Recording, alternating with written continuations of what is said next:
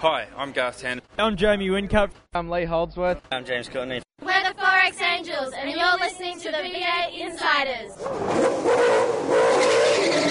It's your weekly dose of V8 news on the V8 Insiders. Now here's your host, Craig Revell.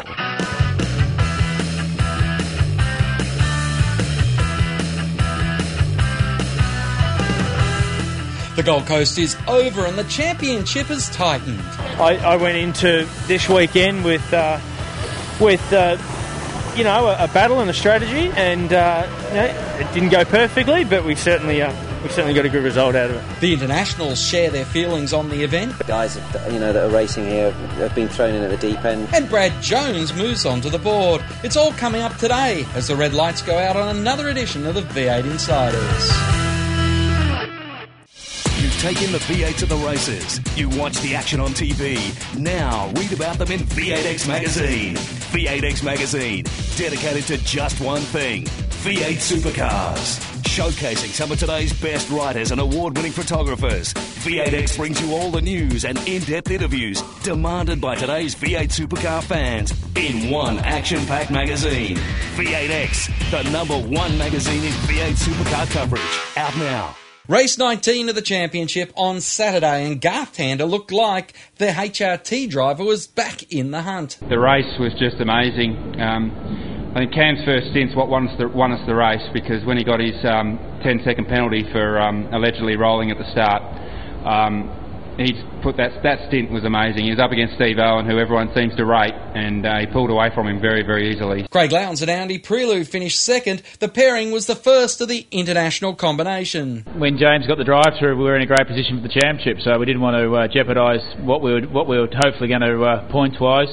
Andy did a fantastic job on the start. We know how difficult it is to get off the line here, and he did a great job, kept out of trouble, especially in turn 4 where it all hell broke loose. And we ran our race. So for us, it was a pretty clean 102 laps. New Zealand's Shane Van Gisbergen and John McIntyre turned around a disappointing season of endurance to get third place on the podium. First lap was very hard to watch, and seeing everything going everywhere, and Johnny run up the back of someone run up the back of him, and the front of the car looked quite damaged, but it didn't handle too bad. It was a little bit different through the chicane, but it's very good job from Johnny. I know he felt bad for Bathurst. He feels like he contributed to what happened, but that's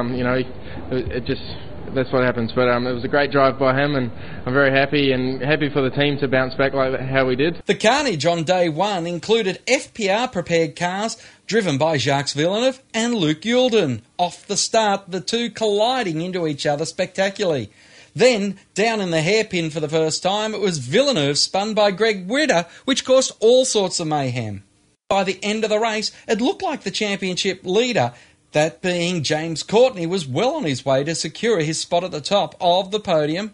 But the officials told him to keep that safety car speed. In their opinion, he didn't, and he was called to pit lane for a pass-through. Courtney spoke about his disappointment. I don't even know what the lesson is. It's just disappointing. We've had a hell time in the team the last couple of weeks with everything that's going on, and we've just put our head down and kept working, all us boys, and to have that happen at the end, it's just massively disappointing, just gut-wrenching. Race 20 and Garth Tander's comeback looked over as he threw it into the first chicane, knocking himself out of the race. Yeah, just frustrated with making that mistake. It was all my fault. 33 car was coming out of pit lane, and I knew we were racing them on strategy, so I tried to brake deep and get around the outside of him, which I did, but then it was my outlap. I didn't have enough tyre temperature, and it just understeered straight in the wall. So, it's disappointed for the guys because they've been working their backside off for the last 2 weeks since Bathurst, and Saturday was a fantastic result for us, but Sunday was not a good day, so we'll fix it and go to Tassie and try for a win there. Jamie Whincup continued his comeback in the championship with victory on Sunday. Massively, yeah. Those last 5 laps, it was as intense as it gets, and to get over the line, give Steve his first win, couldn't be happier. For Steve Owen, it was his first win in the main game after 2 near misses at Phillip Island and Bathurst. It was just fantastic to come here and finally get a result, and this was actually probably the hardest weekend of all. As Jamie said, the car wasn't great yesterday, and we had a late night last night, and the good thing is we both said exactly the same thing after the first race, and we managed to just turn it around. The car still wasn't probably the quickest out there, but you know, it's the ones that you win when you don't have the quickest car that are probably most satisfying. And I think Jamie would agree. You know, the way he drove it in there was just to show why he's got number one on the car. Shane Van Gisbergen and Johnny McIntyre backed up their third on Saturday with a second on Sunday. The Gizzers' best ever result. It was definitely on. There was a bit of bumping going on, but you know, I think it was all fair. And Jamie said he thought so too in the media conference, so that was good to see. But definitely, I think I had him into turn one there, but I just couldn't pull it up, so I let him have the spot back. I didn't pass him fairly, so I thought it was good to give it back. But definitely pretty stoked. I got mixed emotions knowing that we could have won it, but second's pretty good. I'm not going to complain. With Frosty and Youlden coming back from their disappointing Saturday, they stepped up onto the podium, extremely happy with third. Yeah, we need to make no mistakes, and you know, even today with a big mistake we could finish third, so I think we could have won today quite comfortably, quite easily, but you know, that's the way it goes. The sport sometimes surprises you, and you know, today was another example. Scott Dixon spoke about his race. It was a lot of fun. It was great to work with the team. You know, a great bunch of people. Just hope that next year we can come back and try and do the same thing. Andy Perillo was crowned the highest placed international driver with a 2nd and 10th place finishes across the weekend. He talked about his thoughts on what the Gold Coast offered. I mean, there's some great names down the pit lane, and I think V8 Supercars should be very proud of attracting quite so many international drivers, and very proud of the championship they have here. It's tremendous. So to the points, and James Courtney leads the way on 2,521 points. Jamie Whincup in second on 2,450 points. Craig Lowndes on 2,255. Mark Winterbottom on 2,201. Garth Tander on 2,088. Shane Van Gisbergen in sixth now on 2,040 points. Rick Kelly's on 1,843. Lee Holsworth is on 1,763. Behind him in ninth is Michael Caruso on 1,706. And Paul Dumbrell rounds out the top 10 on 1,590 points. David Coulthard, Martin Brundle, Jean Lacey, Olio Severa, Ryan Hunter-Ray, Paul Tracy and Giancarlo Fisichella have all been linked to next year's event, which Tony Cochran on Monday foreshadowed will have 29 international drivers in competition on the Gold Coast streets. It's going to be an interesting time seeing what decisions get made following this year's event. Brad Jones has been elected to the V8 Supercar board, replacing Paul Morris, who has taken Jones's position as an alternate. The second alternate, replacing Charlie Swalcolt, is Todd Kelly, with Ross Stone and Tim Edwards' positions not due for renewal until next year. BMW has indicated that they are looking at the car of the future as a possible entry point for the manufacturer. The BM3 seems to be a good fit for V8 Supercars, or so they told Big Pond Sport late last week. This has been the first time an automaker has said that they would have a model of vehicle that they are interested in investigating the opportunities available to them. V8 Supercars will be hoping there's a lot more interest over the coming months as the launch of the new car of the future draws closer. Garth Tander has been voted the most popular driver in V8 Supercars in 2010's Forex Gold fan survey. HRT is the top team with Jim Beam Racing in second. The details of this year's fan survey can be found in the latest edition of V8X magazine, which is on sale now.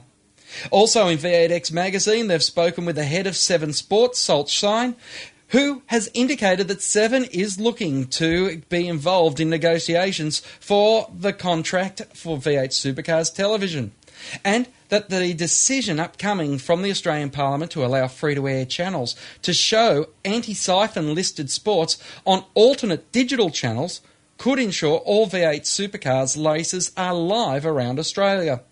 And Stein explained why he thinks V8 Supercars ratings are down. You can find out the whole story in V8X magazine. And that's the news on the V8 Insiders. After the break, Fogues and Neville Wilkinson will be along. Then later we speak to Mark Larkham on how V8 Supercars should keep their history alive. Controversy Corner is next when we return with more on the V8 Insiders. You've taken the V8 to the races. You watch the action on TV.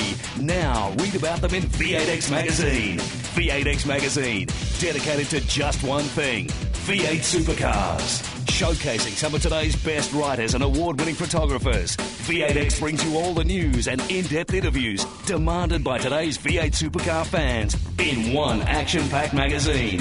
V8X, the #1 magazine in V8 Supercar coverage. Out now. The views expressed on V8 Insiders, including the panellists and guests, do not reflect those of the network, Thunder Media, sportradio.com.au or V8X Magazine. Any publication or rebroadcast of the show without the expressed written permission of Thunder Media is strictly prohibited. Hi, I'm Jason Richards. You're listening to V8 Insiders. Welcome back to the V8 Insiders. Joining us this week, a man who's spent a lot of time writing a book about Craig Lowndes. Mark Fogarty, it's great to have you on the show. Good to be back, Craig. Yes, I can finally say I'm a published author, or co-author, actually. You're writing it with Craig? I've written it with Craig. Well, done, dusted, on the stands in the next few days. Well, we'll have to find out more about that later on. But Neville Wilkinson, he's a man that's published many times, and the new edition of V8X Magazine is out now, and a fantastic read, Nev. Well, it's always a fantastic read, but that's me saying it. Hello, everybody. But yeah, I always try to make it the best read that I can for the fans. Not the best read for me, but the best read for the fans. And of course, Will Davison, the focus of the cover, with a interesting story. We all think he's going to FPR, and Frosty on Big Pond has said he wants some shake-ups. Do you think Frosty would be happy with Will Davison at FPR, folks? Well, he's going to have to be, because there's no doubt. Davo has left the building at Clayton, or he will do soon, and he's off to the other side of Melbourne in Campbellfield. He'll definitely be with FPR and be Frosty's teammate next year. No doubt whatsoever. Don't you hate it when that affirmative with this sort of thing the day after your publication hits the magazine stands, Nev? Well, it's only Fogues confirming it. No team has come out of fighting words, Nev. Them's fighting words. No team has come out and officially said it. We know that HRT won't come out and officially say it till December 31st or January 1st. And I think Davo's not allowed to talk about it, or his management aren't allowed to talk about it until they're contractually bound. But yeah, I'm pretty much in the Fogues camp there. It's pretty much a done deal. It's the world's worst kept secret. And hey, it's just watch his space. In relation to whether Frosty's going to be happy with Davo there, I think actually it'll be good, because drivers that are the same calibre tend to spar each other on. Look at the Webber-Vettel or Vettel battle in F1 as an example. Those guys are going hammer and tongs. They're trying to beat each other more than anybody else on the grid.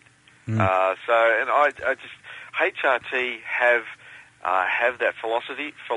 Though it hasn't worked this year, probably worked a little last year, but they like to have two top-line drivers, so they keep pushing each other in the team. So, you know, as long as FPR can get their act together crew-wise and making some silly decisions on the track in regards to pit stops and stuff like that, you know, you could see them move forward.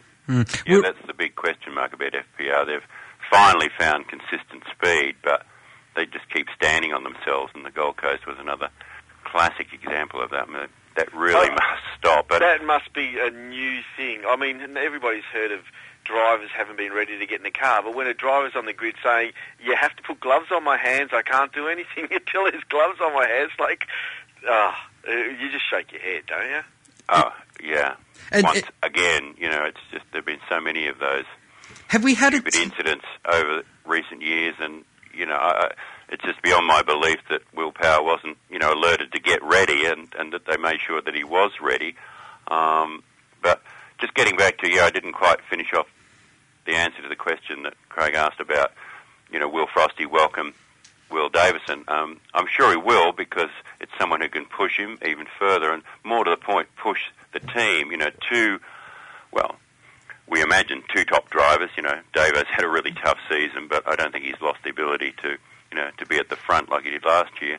The two of them together should be able to push the team a lot further, because for whatever reason, and there probably are many reasons, but the bottom line is that, you know, Richo, you know, just hasn't been on the same pace consistently as Frosty. So together, Frosty and Davo, and if PR can keep their newfound speed, it should be a pretty formidable combination, but with proviso, as we said, that they get their act together on the pit wall. It is interesting. I don't think we've seen a team more consistently screw things up in the pits than FPR over the last probably 5 years, Nev. And I'm interested when you see FPR that just can get it wrong so often, and then you see someone like Triple Eight who gets it right more often than not, and they've been so consistently getting it right now. Why do you have such a big difference like that? Well, okay, there's probably other teams that have screwed up just as much as FPR, but they haven't been as high profile as FPR. And this is the thing, it's the Ford factory team, and this is part of the whole thing. And they are fast. They're, front row. They can be front row. They're in the top 3, 4 every race, but they just can't seem to turn them into results. Now, I honestly believe it's management from the team all the way down to the top. If there's a problem, you start at the top and you find out who's doing wrong and you lop someone's head off and you do it publicly in front of everybody else, and so everybody else has to get their act together. Sun Tzu's Art of War, one of the rules. And who gets their head lopped off? I don't know, because I'm not part of FPR, but there's some decisions happening within that team that just aren't right. And so, like I said, it's coming down to it's the team there's something intrinsically wrong in the team. Well, it does belie belief that they do get it wrong so often. But they were able to scrape together a third place on Sunday up at the Armour Oil Twin 300s. And, folks, you being up there, what did you think? The new track, first of all, that to me made the racing a lot more interesting. We didn't have that 1.2 kilometres of follow the leader that we had to put up with for most of the previous years at the circuit. It was a big improvement, a good improvement, and the racing was action-packed, and mainly due to, compacting, reducing the size of the track. It certainly livened things up, and, you add in the mischief makers among mostly the regular drivers, funnily enough, not the internationals. There was something going on everywhere you looked, and that's, the racing, the crashes, and that's without even getting into all the strange, not to say stupid, judicial decisions that were made, particularly on Saturday. So, the shorter track, yep, that's a winner, gets a big tick. The format gets a big tick, because bringing the internationals in really made it interesting, and most of them, in fact, almost all of them, acquitted themselves extremely well. In fact, you'd say extraordinarily well, on the basis of what everyone was saying beforehand, how difficult it would be, and, they'd struggle. Well, most of them didn't struggle. Most of them you could clearly see their pedigree. They're not IndyCar winners and champions and race winners in other categories all over the world for nothing, and I reckon most of them give them a couple of tests and a couple of race meetings, and they'd be making some of the regulars look to their laurels. And in fact, I've termed the whole meeting Mythbusters, because it really did. It just broke open that myth that driving a V8 supercar competitively is some sort of magical, mystical art. It's not. Nev, your thoughts firstly on the new track and then the internationals? Well, I was at home watching it on telly. I was a fan for the weekend, and with the racing, was awesome. Both days, it was just a great event to watch. I could keep track of it. Channel 7 didn't do their time shifting, so I could have the live timing going and watching the racing. I did that on Sunday, and I just thoroughly enjoyed the whole event from television land. I mean, there was a few gaps between qualifying and the racing within the telecast that were filled up with marching bands and stuff. I felt like they could have done something better there, but that's not a criticism of the racing. That's just a criticism of maybe a bit of the programming on Channel 7. But I have to say, the racing was fabulous, and I thought it was some of the best viewing in television land, I reckon, all year for V8 racing. It was as good as, if not better than, Bathurst. Well, we'll never see a better battle than the Giz versus J-Dub. Tell me who wasn't watching there was at least barracking for someone either to hold off someone or someone to pass on that final lap. You were glued to the tally. Well, my problem was I was going for both, and that's always a problem when you're trying to be a neutral. Guys, we need to take a break, and we'll be back with plenty more on the V8 Insiders right after this. You take in the V8 to the races. You watch the action on TV. Now read about them in V8X Magazine. V8X Magazine, dedicated to just one thing, V8 supercars. Showcasing some of today's best writers and award-winning photographers, V8X brings you all the news and in-depth interviews demanded by today's V8 supercar fans in one action-packed magazine. V8X, the #1 magazine in V8 supercar coverage. Out now. To ask a question of the V8 Insiders, just email them at v8insiders@sportradio.com.au. Hi, I'm Craig Lowndes from Team Vodafone, and you're listening to V8 Insiders. Welcome back to the V8 Insiders. It's Fogues from Auto Action who's got the new Craig Lowndes book out, and V8X Magazine, who is on sale now with Davo's Year in Hell on the cover. And, of course, you can also see Fabian's Doorbusters crash from Bathurst on that cover as well. And Nev, you were talking about the racetrack and the racing. What did you think about the internationals? I thought they were great. I loved it. And I know they're talking about let's have international all 29 cars. I'm saying no. Leave it. I loved it how it was, because I also loved how the internationals compared themselves against the full-time enduro drivers with the Steve Owens and all that. So it mixed it in there with some of these other drivers, Aussie drivers who are less experienced in V8 supercars. And I just thought the mixed worked really well. I would keep it as it is. To me, they're talking about, let's put drivers in the international drivers. What a successful event it has been. Let's put more drivers in cars. But I'm saying, if it's not broken, if it's good now, don't try and fix it anymore. Just maybe tweak it a little bit, but I think they nailed it first off for this one. Folks, do you think there should be 29 international drivers with 29 Australians? Definitely. Well, yeah, I mean, it worked well. I understand Nev's viewpoint, but there are so many top draw drivers from all around the world who want to get in on this act. You know, they could have had 29 this year. Such was the interest. And, you know, when I've been overseas a couple of times earlier this year, that's all the, international, particularly IndyCar drivers, the Indy 500, everyone wants to get a go, and lots were disappointed. We will attract some, Formula One type people next year, so I'm not any keen to see all, 29 cars get an international driver, but I think there should be a separate race for the internationals. That would be really good fun. But the thing was, it almost was, because nearly all the internationals started in each day on the race, so you almost had their separate race. Yeah, okay, no, then that's the true. came in, and so to me, it was just enthralling. I just loved it, it was, funnily enough, it was easy to follow on television. That was probably the key. I could follow it on telly.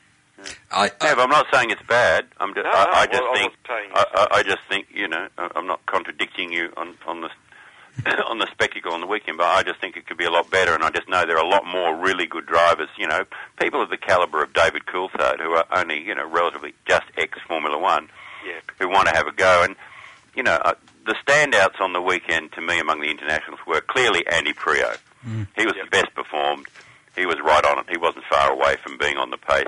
And you'd expect Long, that. I heard, was good.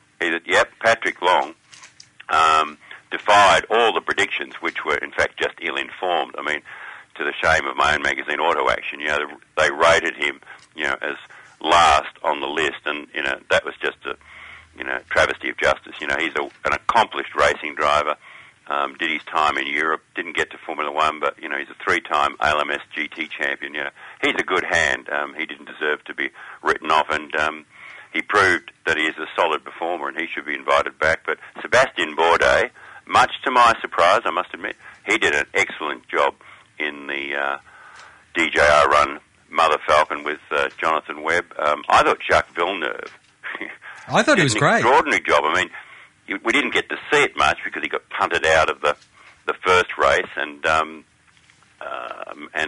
get a chance to shine. But when he was on the track, he was serious. And then you get into the guys like Dario Franchitti, Scott Dixon, Elio Castroneves, who just had the best time. Was so excited to be down there. They were seriously good for blokes who'd never really sat in anything like that for upwards of a decade, or in Castroneves' case, never. Yeah, and I think the only time I haven't seen Castro Neves have a smile when he was walking in and out of the court steps over his taxation issues in America. He is a very happy man at the best of times. Oh, but he was even happier this weekend. He was loving it. Well, we certainly did love what we saw on the Gold Coast. But, folks, you pointed out you weren't happy with the officials' decisions on the weekend. And, of course, we have to ask about the Courtney one. Nev, you had the TV view. Fogues, you had the trackside view. What about you first, Fogues? What about that Courtney decision? Because it has been a championship swinger. Yeah, that could and probably will cost him the championship. It was just the worst decision. It was completely overkill. It was, using a cannon to crack a walnut. The safety car rules restart are complex and convoluted, to say the least. I don't know why they can't be simple and straightforward. Just leave it to the drivers. They know what they're doing in that situation. But all these rules that have been introduced. But, for such a minor and debatable infraction, to cost him the race and the championship lead, effectively, was just the crime. Sorry, the punishment didn't fit the crime. It should have been afterwards, deal with it, give him a slap over the knuckles, a reprimand, or dock him some, 10, 15, 20 championship points or something, not exclude him from the race. It ruined the spectacle.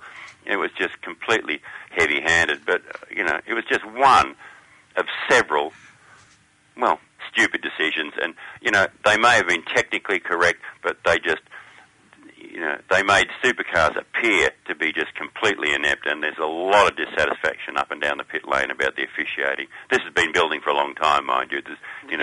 This weekend was just the worst example of an ongoing problem. I know Steve Chopping's a big fan of the show. We'll have him on next week to talk about it. Guys, he's a good man who's handcuffed by stupid rules. Well, this is the thing. That you talk about the team owners, well, they should change it. Well, the team owners have the power to get it changed, but they seem to only want to change it when it affects them.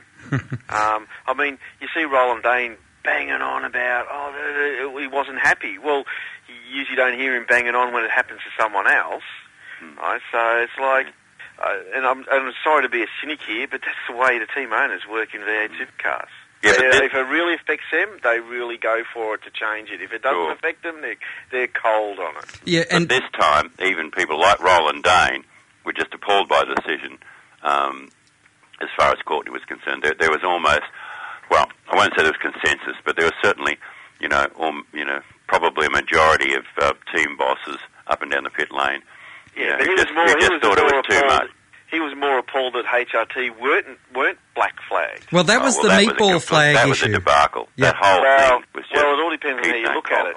See, in TV land, the stewards got it wrong and they corrected themselves. And so we go, yep, they were right to withdraw that black flag. Yeah. In the meantime, the car's driving around with its front end falling off. So they were a bit slow doing that. But it fell off before... I reckon they were about to black flag him. It fell off before it came out. It wasn't hard to understand on TV, seriously. Well, the James Courtney one we thought was silly. Why? He wasn't doing... In TV land, it didn't look like he was doing anything wrong. Sure, he dropped back from the pace car, but he was warming his tyres up like everybody else was. Yes. Well, now, the thing that was most galling, for me as a close observer and for, people on the pit lane, was just the absolute inconsistency of the decisions on the weekend. At the time when Greg Ritter punted Jacques Villeneuve, and caused that carambolage at the fourth turn in the first race where everything went mad, it's as clear as day, as Roland Dane would have said. Stevie Wonder could have seen who was at fault there, but all during the race, no action taken. They had to, I followed up later and talked to Thomas Mazzera, the driving standards offered about, they thought there was doubt there, and they had to go through all the video to determine something that was obvious to everyone. And then, when we got to the incident between Luke Youlden and Villeneuve just after the start of the first race, again, to most observers, that was pretty obvious what happened, not to, beat up on Luke Youlden, but, he made a mistake. As far as I'm concerned, he put his car where it shouldn't have been. Jack had moved slightly across to the right because he'd been, I think it was Ritter again who, clipped him on the way through, so Jack was sort of, jinking a bit right. But clearly, you know, I have to say, and I'm not down on Luke Uden at all, good bloke, good driver, but, you know, he made an error. The IPO, Peter Wallerman and Thomas Mazzero, the driving standards officer, together decided it was a racing incident and apportioned blame 50-50. 50-50? You are joking. On and on it went, you know, and the jump starts, or false starts as they were, you know, both cars must have crept, you know, like a millimetre or something. Nobody else saw it, but some eagle-eyed official, you know, this is not like Formula One. You could see it on telly, folks. You could see that on telly. What, on slow-mo replay? He was moving. Who? When they black flagged at the start for a jump start. McConville. Yeah, he was. It wasn't a false start. It was jump start. It was a false start, creeping. Whatever. Well, you must have seen it on super slow mo on TV because we didn't. But anyway, okay, that's debatable. Guys, if I could see it on slow mo, then I could have seen him in normal motion. Of course, I saw him in normal motion. They showed in-car camera footage, right, of the guy next to him who was behind him, which I think was Winterbottom. Right, and you could see him creeping at the start. He got pinged right. I have to tell you, in TV land, we saw all that. Okay, guys, we've got to have gas and go after the break now. It'll be in the white flag lap after this. Find out more about your favourite supercar teams and drivers when we go inside further on the V8 Insiders. You've taken the V8 to the races. You watch the action on TV. Now read about them in V8X Magazine. V8X Magazine, dedicated to just one thing, V8 supercars. Showcasing some of today's best writers and award-winning photographers, V8X brings you all the news and in-depth interviews demanded by today's V8 supercar fans in one action-packed magazine. V8X, the #1 magazine in V8 supercar coverage. Out now. Hi, I'm Shane Van Gisbergen. You're listening to V8 Insiders. Gas and go time. We've got 1 minute to get through 5 questions. It's going to be interesting. It's brought to you by V8X Magazine, where Murphy, is he going to be the next driver, the next big name to be out of a main game drive regularly, folks? I'm afraid so, yes, he's done. Nev? Yes. Would we be looking at a HRT domination of fan land for many years to come, like it seems it might be in V8X Magazine, Nev? Well, going by the survey, yes, we'll see HRT back on top as the favourite team. Sales are going soft in merchant... Oh, sorry, folks, your thoughts? Well, only if they pull their socks up and get back to the front of the field and don't dick around like they have been all year. I mean, there have been signs of some recovery at Bathurst and a bit at the Gold Coast, but that's not the super team it used to be. Major surgery needed there, so if it keeps going the way it is, the fans are going to lose interest. Will allowing regular networks to move V8 supercars or other sporting events to their alternate digital channels be good for sports like V8 supercars, or will that just be the same as putting it on pay TV, folks? Yeah, no, it's not good. You may as well just bury it, stick it on those extra digital channels, because the reality is, for the foreseeable future, big audiences aren't switching over. If you want to be serious, you're on the mainstream network channels. That is 7, 9, 10, and at a pinch 2. But the fringe digital channels, still a long way to go. Nev? Yeah, I agree. Maybe the opportunity to have some extended stuff, like maybe put some press conference stuff on there, extended interviews, or post-race and pre-race stuff. But and you could do that on the digital channels, but the racing needs to be on the main channel. All right then, Nev. Interesting, the car of the future talks that BMW might get on board. Do we really think we're going to see a BMW, Ford and Holden lineup in the near future?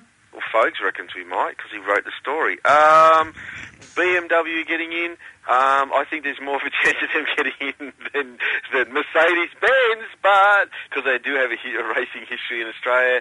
But the world has changed money-wise. V8 would have to be a lot closer to the way DTM is going to be run in the future for them to even think about converting over into V8 supercars. Folks?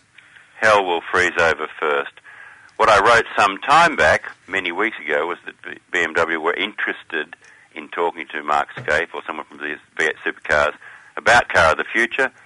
They did that recently, and their message was, well, if you allow us to run our DTM cars, we're interested. Yeah, that's not going to happen, so bye. Calendar still not out at this stage. Folks, how long till we get to book our accommodation and travel plans for next year? I don't care anymore. I'm over it. Nev? Kill me now. You know, it's so boring. Yeah, there are problems, but, you know, honestly, it's a train wreck. Ridiculous. It's a train wreck. I mean, they go on, they want to get it right. I mean, I'm glad that they want to get it right, but it doesn't seem they can get it right, or stuff's not working out they want. They're obviously waiting for some big stuff to happen, and by the sounds of it, it's not going to happen now. So, yeah, come on, just put us out of our misery, guys. Well, that's Bahrain's out next year, probably replaced in 2012 by another Middle Eastern event. Even Singapore. Singapore is suddenly dodgy for next year. Something's gone amiss there, so... and you know what that means, of course, unfortunately. Queensland Raceway is back. Yeah. Queensland Raceway, I honestly believe Queensland Raceway was going to be on the calendar, even if Singapore wasn't, or was on the calendar, I should say. No way. It was out. They dumped it. One thing they've got to do, and they have to be serious about this, they have to call it an Australasian Championship and get 2 rounds into New Zealand, get one in the North Island, South Island, or... I don't think... New Zealand can't even handle 1 round, let alone 2. They have... Well, they can just handle 1 round. Two's too many. Folks? They could handle 2, but they're struggling with 1 at the moment because it's, you know, buried away in Hamilton, in Panel Beater Alley, where that street circuit is. They need to take it back to near Auckland, either revive the street race idea or go back to Pukekohe. Works perfectly well, and you know, there's room for another one, probably on the North Island, but maybe in the South Island eventually.